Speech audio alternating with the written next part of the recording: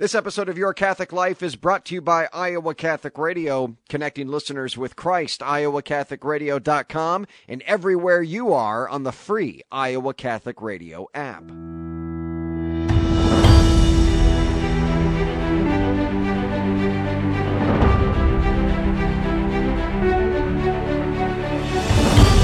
Welcome in, everyone, to Your Catholic Life, a podcast for Catholics by Catholics, helping you grow in your faith. I'm John Leonetti, your host. The Rosary, one of the most powerful prayers in the church today. Countless saints urging us, begging us to take this prayer into our lives. Are we listening? So important. So important that my guest today wrote a book on it, saying now is the time for all of us to pray the Rosary. The book, entitled Why the Rosary, Why Now, by Gretchen Crow, is excellent. So good that I wanted to have Gretchen on to talk about it.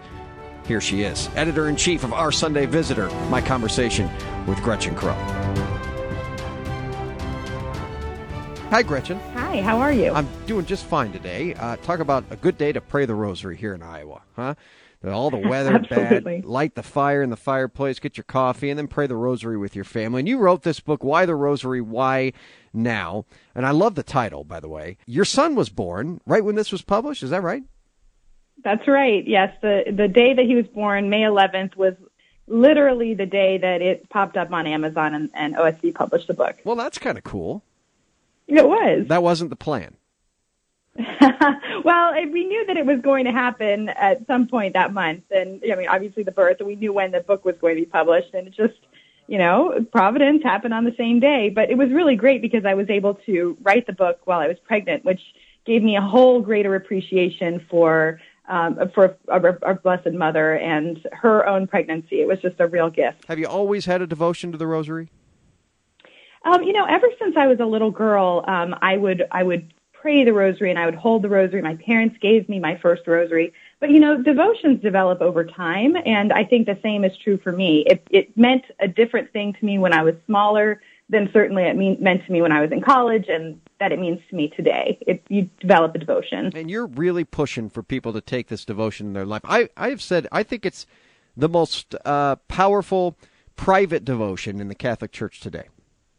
It is. I completely agree. The thing about the Rosary is it's something that everybody can pray. It's a simple prayer. It's simple in how you pray it, but it's very meaningful and deep in how we're actually meditating on the mysteries of the life of Jesus Christ through the eyes of the Blessed Mother. So it brings us to the gospel. It brings us to Jesus Christ, but in this very simple and accessible way that really you can pray with little children, you can pray with your family, you can pray anywhere. Mm-hmm. And it's easy, it's repetitive, it's rote. You can get into the prayers, and it just brings you closer to Jesus. It's a powerful, powerful tool that we have as Catholics. We're talking the Rosary and the new book, Why the Rosary, Why Now? I don't know if there's any other more important time to pray the Rosary than right now, huh? It's a chaotic world. It's so true. It is so true. Our world is absolutely chaotic, like you said. And in the book, I really try to outline 8 compelling reasons that we should pray the Rosary now in particular. Mm-hmm. What's the best one? And those range.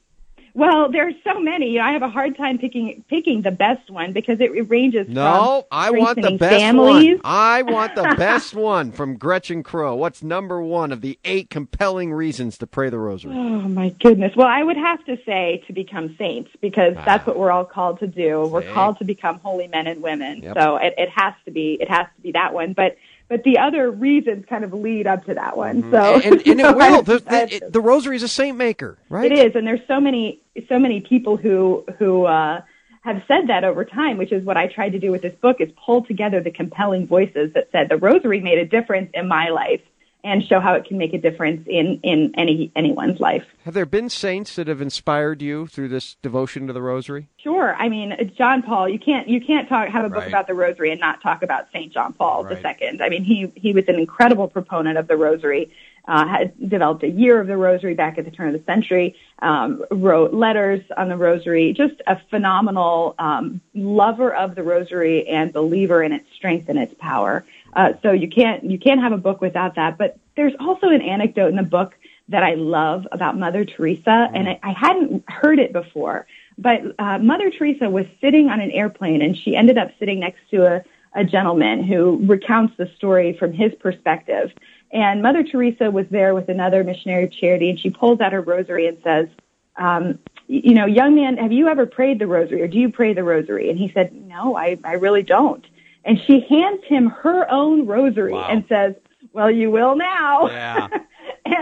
and he recounts the story of how that rosary, then he prayed with it and he passed it on to other people in need, and its own journey of how it just had made a difference miraculously in people's lives at the right time when it got to them. So it really shows the power of that, Saint Teresa of Calcutta now, and her devotion and the difference that it made to others. That gives me the goosebumps. It's a really cool story, and it's one of many cool stories that are in the book. My goodness. We're talking with Gretchen Crow right now. She's the editor-in-chief of our Sunday Visitor News Weekly. She's got the book, Why the Rosary, Why Now? And there's 8 compelling reasons in there. Number 1, she said it, is to be a saint. But everything else kind of leads up to this, and that's the entire purpose of our lives. And I think that's why, especially today, in our day and age where the world is pulling at us in every different way and direction, the rosary kind of recenters us.